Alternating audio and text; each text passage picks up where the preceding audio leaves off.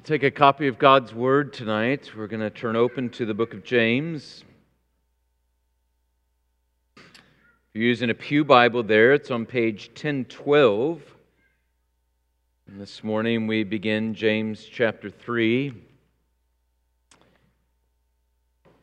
About almost halfway through this book. James chapter 3 tonight, and we're going to look at verses 1 through 12.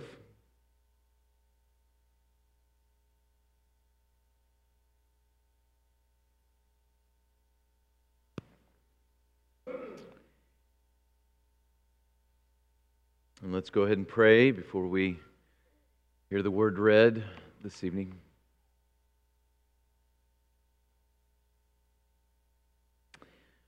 Father, even as we have sung in prayer, so we say in prayer, speak to us.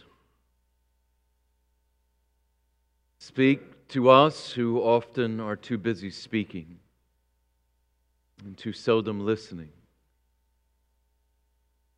Thunder in our minds and our hearts the truth of your word this evening. Teach us what it is that you desire from us, for we would be holy vessels, good stewards, faithful disciples, obedient children of yours. And to be such, we need your work in our lives. Pour out your grace upon us by your word tonight. Teach us as we each have need. Give us ears to hear. Give us minds to understand. Give us hearts willing to obey. For your praise and glory. In Christ's name, amen. James chapter 3, verses 1 through 12. This is the holy, inerrant, sufficient Word of God. Not many of you should become teachers, my brothers. For you know that we who teach will be judged with greater strictness.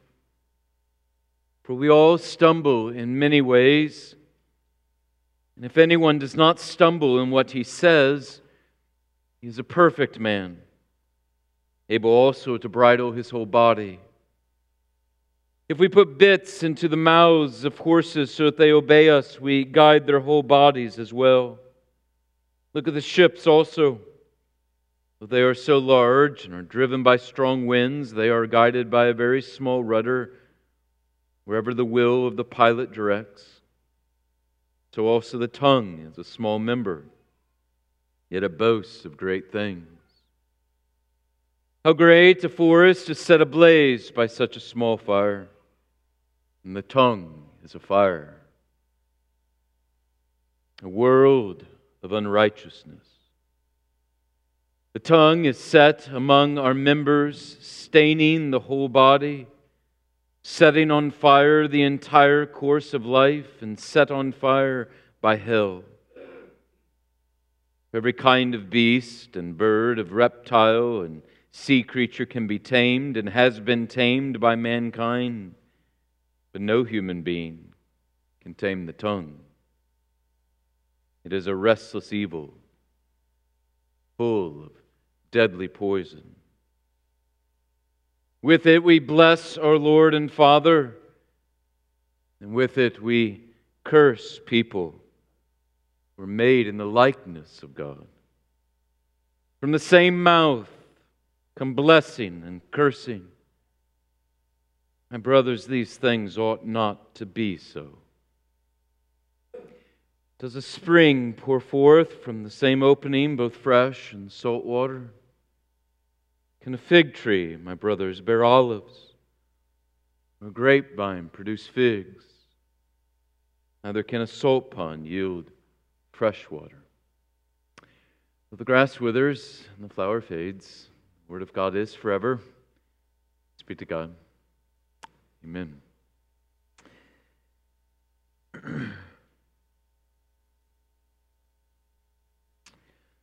The 3 points this evening. The first is that we have a warning. of a warning. James has already given a warning to us in this book about the tongue. He has done so in chapter 1, verse 19, and he did so again in verse 26 of chapter 1. But now he's going to press this, especially for teachers. And the warning is this: not many of you should seek to become teachers, my brothers. Why not? It's the right question in response to such a warning. And he tells us why not. He says, "For you know that we who teach will be judged with greater strictness." Judged by whom? By God. Why this warning in this letter? I'm not sure. Were there those he was ministering to that were approaching the function or the act of teaching in a lackluster way, or in a very passive way, or a nonchalant way? Maybe. Were there those that were standing up and teaching publicly, but then sowing all kinds of gossip and all kinds of slander privately among people, and so their lives weren't matching their teaching? Possibly. Were there some who were chomping at the bit to teach? Possibly. We don't know. But the warning on the whole is applicable to many who desire to teach for the wrong reasons. Much I spoke about regarding the office of elder last week, about both teaching elders and ruling elders, there can be a desire to be up front. There can be a desire to be in charge. There can be a desire to be recognized. Power and prestige are wrong motivations in the church. They work in the world, but not in the church. And James is warning, do you not know that those who teach are judged with greater strictness than any other? Now, why would that be the case? Why would they be judged with greater strictness? Why would the elders of your church, teaching elders, ruling elders, be judged with greater strictness? Because one who is teaching is shaping others. It's a great privilege to teach in the church. One of the greatest privileges, I think, in this life.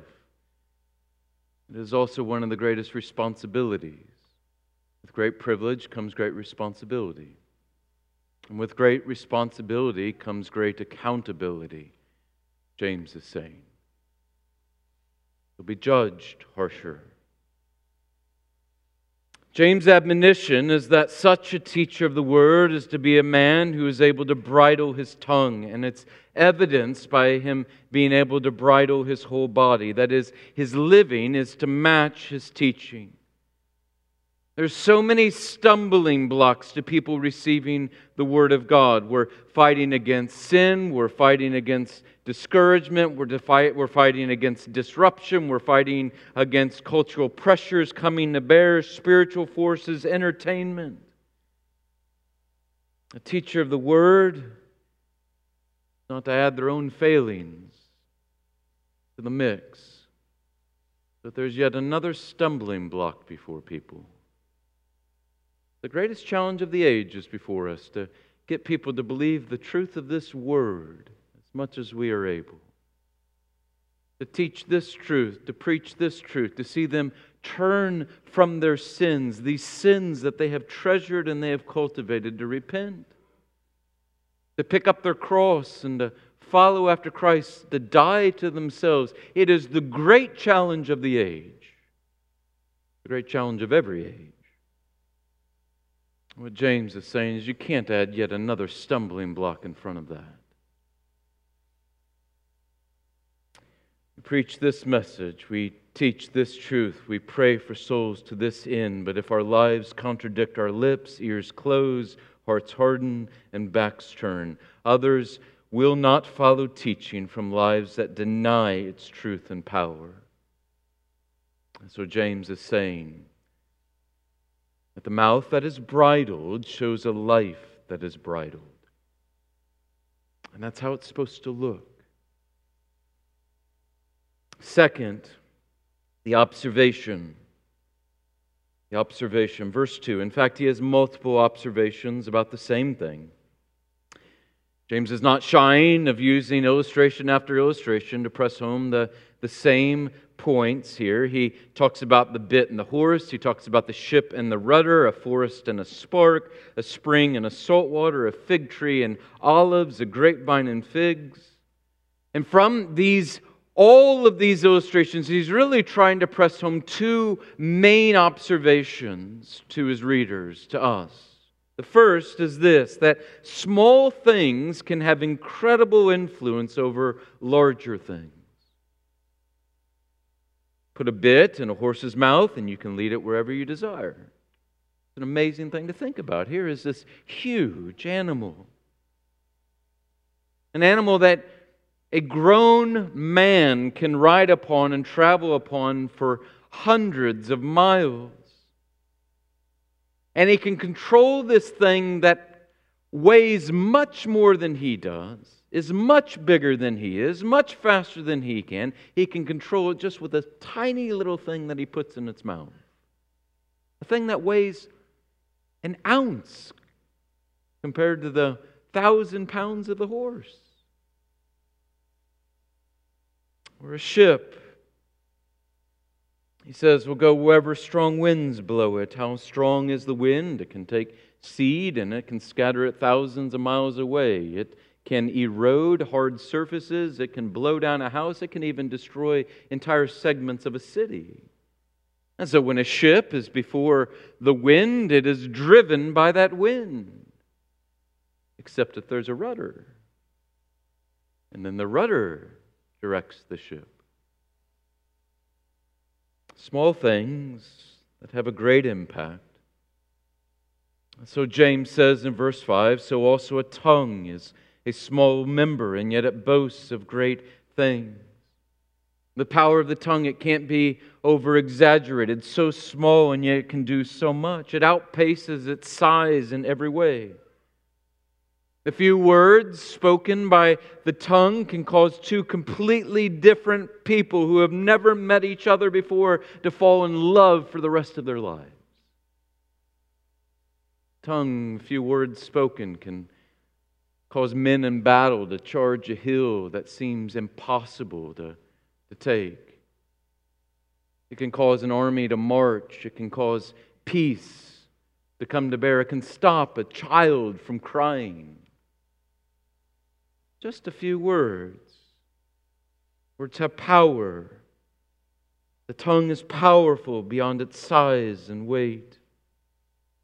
Solomon understood this, and that's why he fills the book of Proverbs with all kinds of sayings about the power of the tongue and the power of speech and the words that we use. Jesus understood this as he spoke about it's not what goes into a man that defiles him, but what comes out of a man that defiles him. Words have power. James understands this. Paul understood it as he talked about over and over speaking the truth in love. One of the most fearful passages in the Bible, or one we should think about, I think often, is what Jesus says in Matthew 12 along these lines. I want you to hear it with this first in mind. You know that the average person, it's estimated, speaks anywhere from 10 to 20,000 words a day. You speak 10 to 20,000 words a day. I feel like my children speak 30,000 words a day. But some of you speak 10 to 20,000 words a day. And Jesus said in Matthew 12, I tell you, on the day of judgment, people will give account for every careless word they speak. By your words you will be justified, and by your words you will be condemned. As Pastor Kevin spoke about last week from James, so I believe it's true. There in Matthew, know it to be true. There in Matthew, that Jesus does not mean justification in that sense that we use it theologically, that we're declared righteous before the throne of God. It's not that our words make us justified before God. but rather it's that the words that I've spoken over the course of my life, they give testimony to what is true of my heart. They stand as a record before the throne of God. Is there really heart change in this man named Jason? You can tell by how he speaks. Yours and my words have eternal importance. How small the tongue is, but how great a power it wields. The second thing James observes is the great destruction the tongue can cause. Again, so small, but it can devastate so much. James is not shy about the terms that he uses for the tongue in verses 6 and 7. In verse 6, he calls it a fire, something that stains, he says, the whole body, and something set on fire by hell. Why? Because sinful speech has its origins in hell, from Satan. It's from the devil, the sower of lies. And he says when the tongue sows evil, it spreads through the entire person like a disease, like gangrene. You and I might not be able to see it, but God can see it. A stain that spreads and spreads, small but destructive. In verse 7, he calls it a restless evil and full of deadly poison. How devastating are words that we might speak, like I despise you, or I don't like anything about you, or I hate you. A stupid rhyme that we were taught as kids, and it's stupid. Sticks and stones may break my bones, but words will never hurt me. No, that's stupid. Words hurt. They can devastate, is James' point. Done this exercise with different groups in the past. I will take the group and I will say, I'll give you 5 minutes. And on the paper in front of you, I just want you to write the top 3 encouragements you have ever received from somebody in words. And it will take people 5 minutes. And then after that, I will say, now I want you to write the top 3 worst things anybody has said to you in your life. And for most people in the room, it takes all of but a minute. It just sticks. And it devastates. James makes it clear in verse 8 that in a fallen world, with our fallen flesh, there is no one who can completely tame the tongue. We all, at some point or another, weekly, daily, need to ask for forgiveness from God. We need to ask for forgiveness from others because we have said something that we should not have said to others. Husbands and fathers, you especially, be leading the way in your home in this regard, asking for forgiveness for things that should not have been said.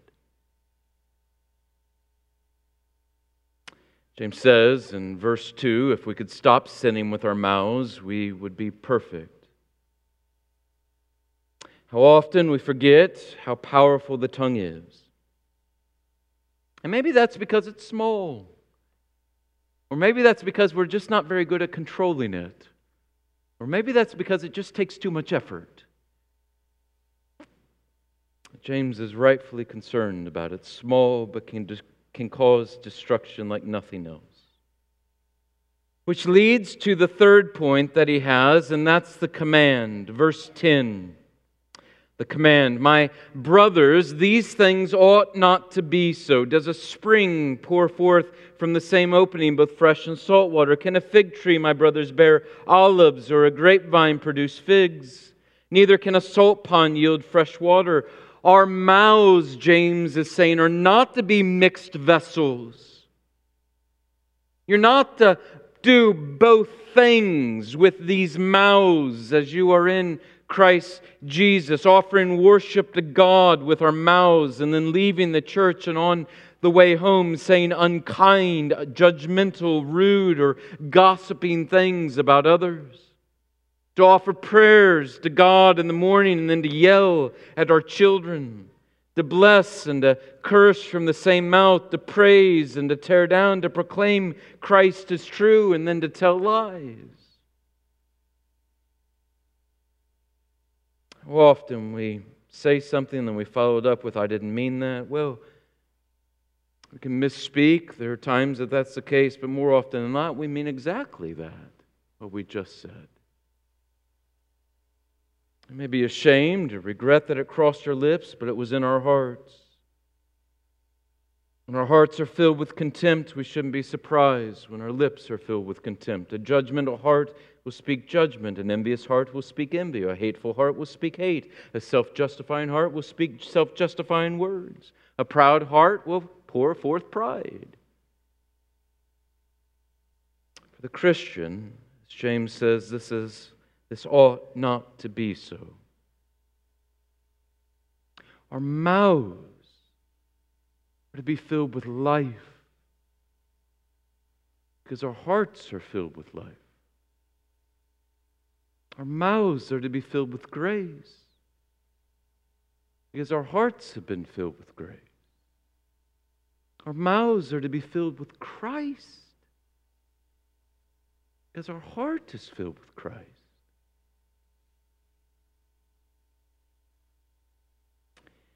Do we seek to control our tongues? And I think we have to say today, it's not just what you say, what you write in an email, what you put on social media. It's what you text. Do we seek to safeguard what we say? I want to give you a number of sins because that is James's focus here in James 3. A number of sins that I want you and I to think through as we seek to guard our tongues, to control them.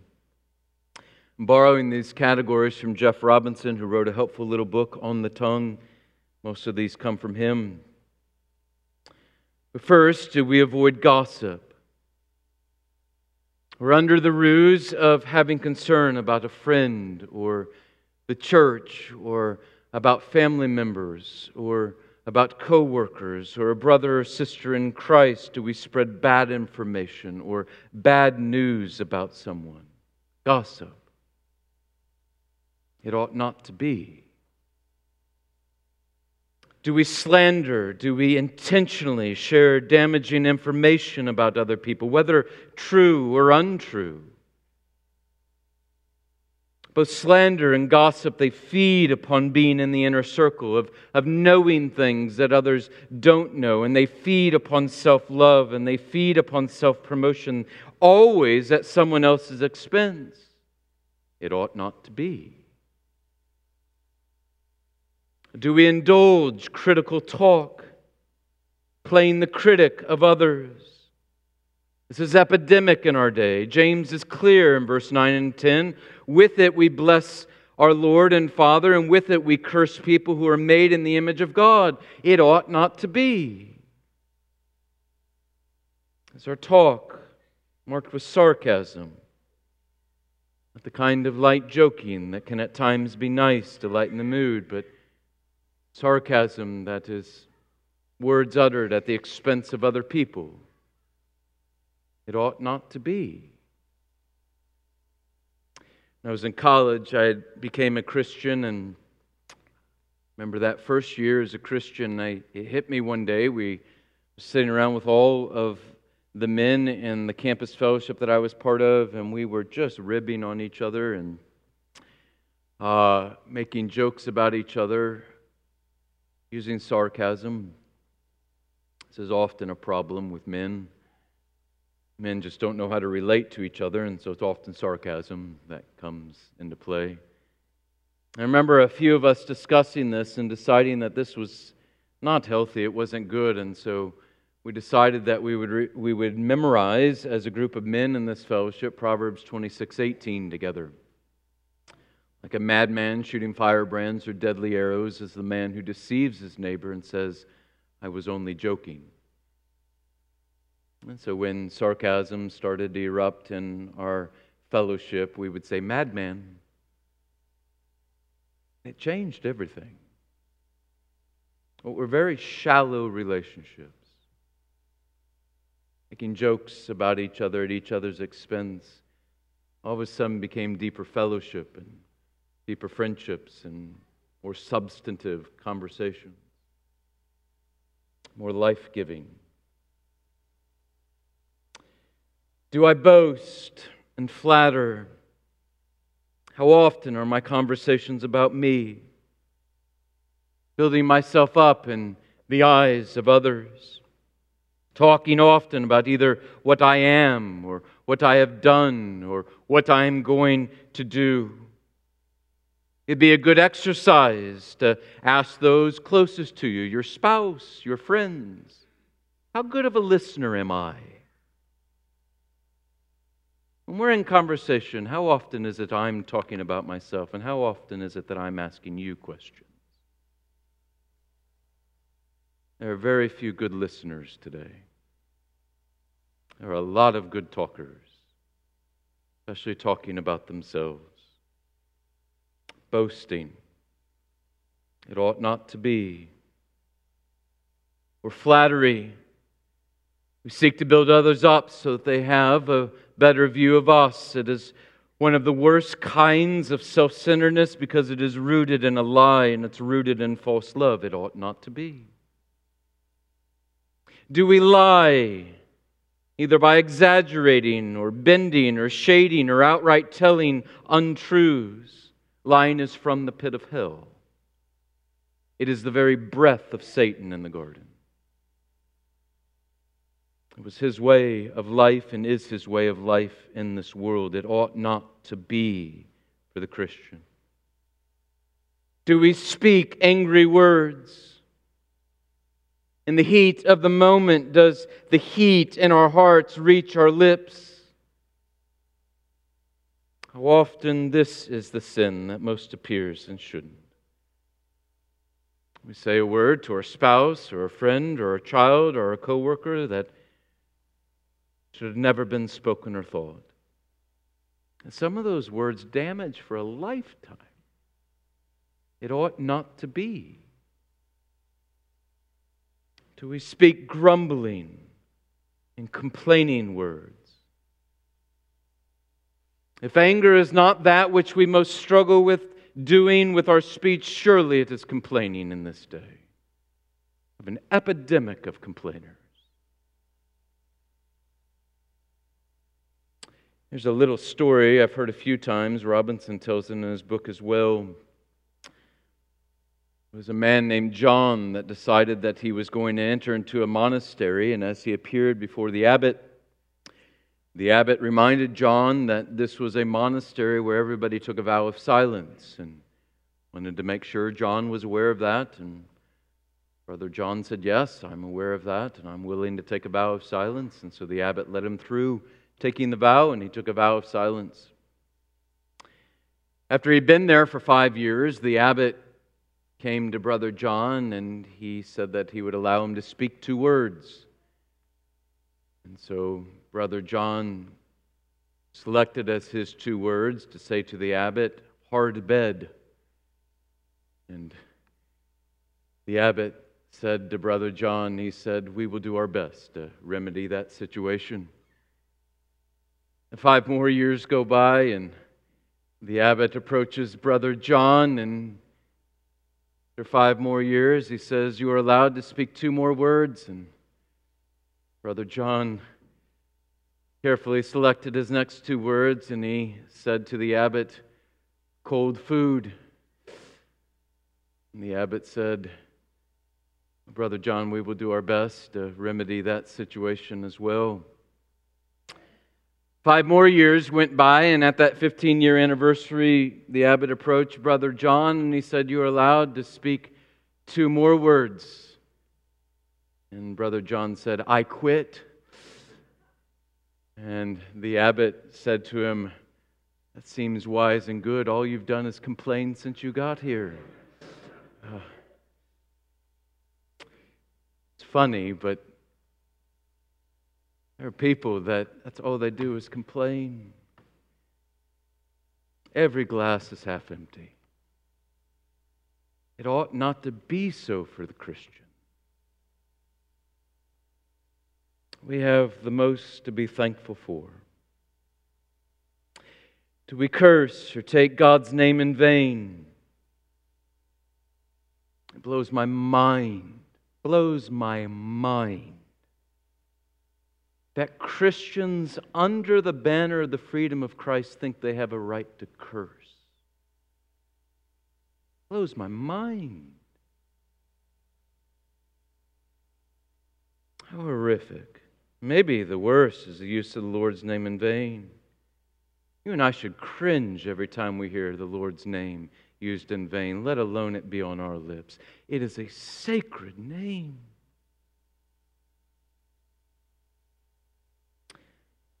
Paul says in Ephesians 4, let no corrupting talk come out of your mouths, but only such as is good for building up, as fits the occasion, that it may give grace to those who hear you.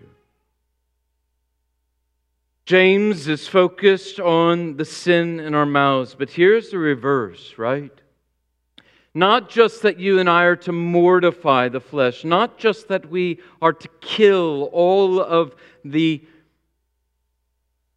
casual words or the inappropriate words or the false words that would occupy our mouths, but that we are to be marked by life-giving gospel speech. Paul says, only such as is good for building up. Only such as is good for building up, that it may give grace to those who hear you.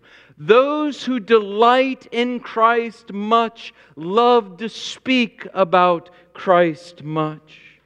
Those who know grace speak grace. Those who think upon the kindness of God speak kindness to others in the name of God. Those who give praise to God point others to God. What has gripped our hearts is to manifest itself on our tongues. Oh, so much good can be done with our tongues. So much good can be done with our tongues. Don't be that person that people are reluctant to open their email or cringe every time they see their name pop up in their text thread, or don't want to receive their phone calls or listen to their voice messages, because every time, or most of the time, it is a complaint, or it is a criticism, or it is some gossip. Let no corrupting talk come out of your mouths, but only such as is good for building up, as fits the occasion, that it may give grace to those who hear you. We need less Job's friends, less Nebuchadnezzars, less Shimei's, and more Philemons, and more Barnabases in the church, more truth speakers like Paul. We're different. You and I are different from the world. That's what James is telling us. As Christians, you are different from the world. And one of the ways that you show that difference more than anything else is that you have control over your speech. Because you see, here's the reality. Though you and I will never, ever completely master our tongues in this life, you and I have been set free so that it's a possibility, a real reality, that by the grace and the freedom that we have in Christ, that you and I can sound different from the world around us because we've been set free from the passions of our flesh. We've been set free from a heart of stone. And grace reigns over our lives. And so we are able to control our tongue. Maybe not perfectly all the time, but we're able. It's one of the greatest ways that you and I manifest that we are mature Christians in this world. It's by controlling our tongues. Christ has set us free to bless others by the life that He lived, by the death that He died. And He has given us tongues to give praise to Him. We'll do that for all of eternity. So James is saying we're to get busy about it even now. Guard that little thing that wags in your head. Let's pray together.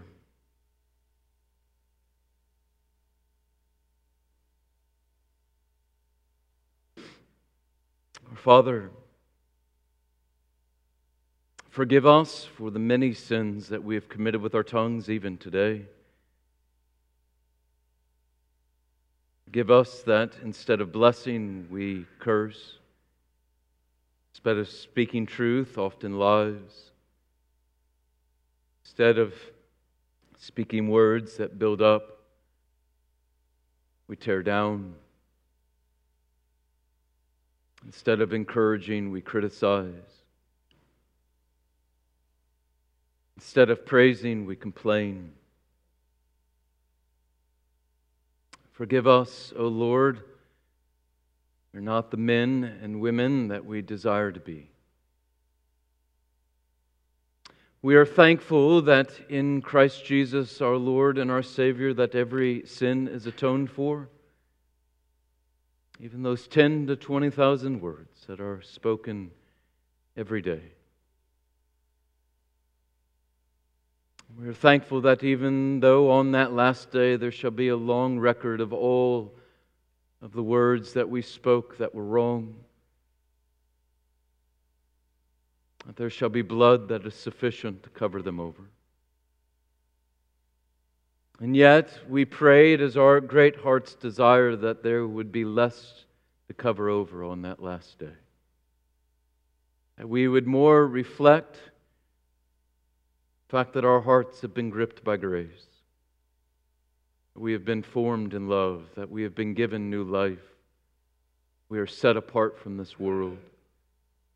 We have given tongues that know what it looks like to sing praise. Because we have hearts that have been renewed by the Holy Spirit. And that it influences all that we say. May we be such a people. In Christ's holy name we pray. Amen.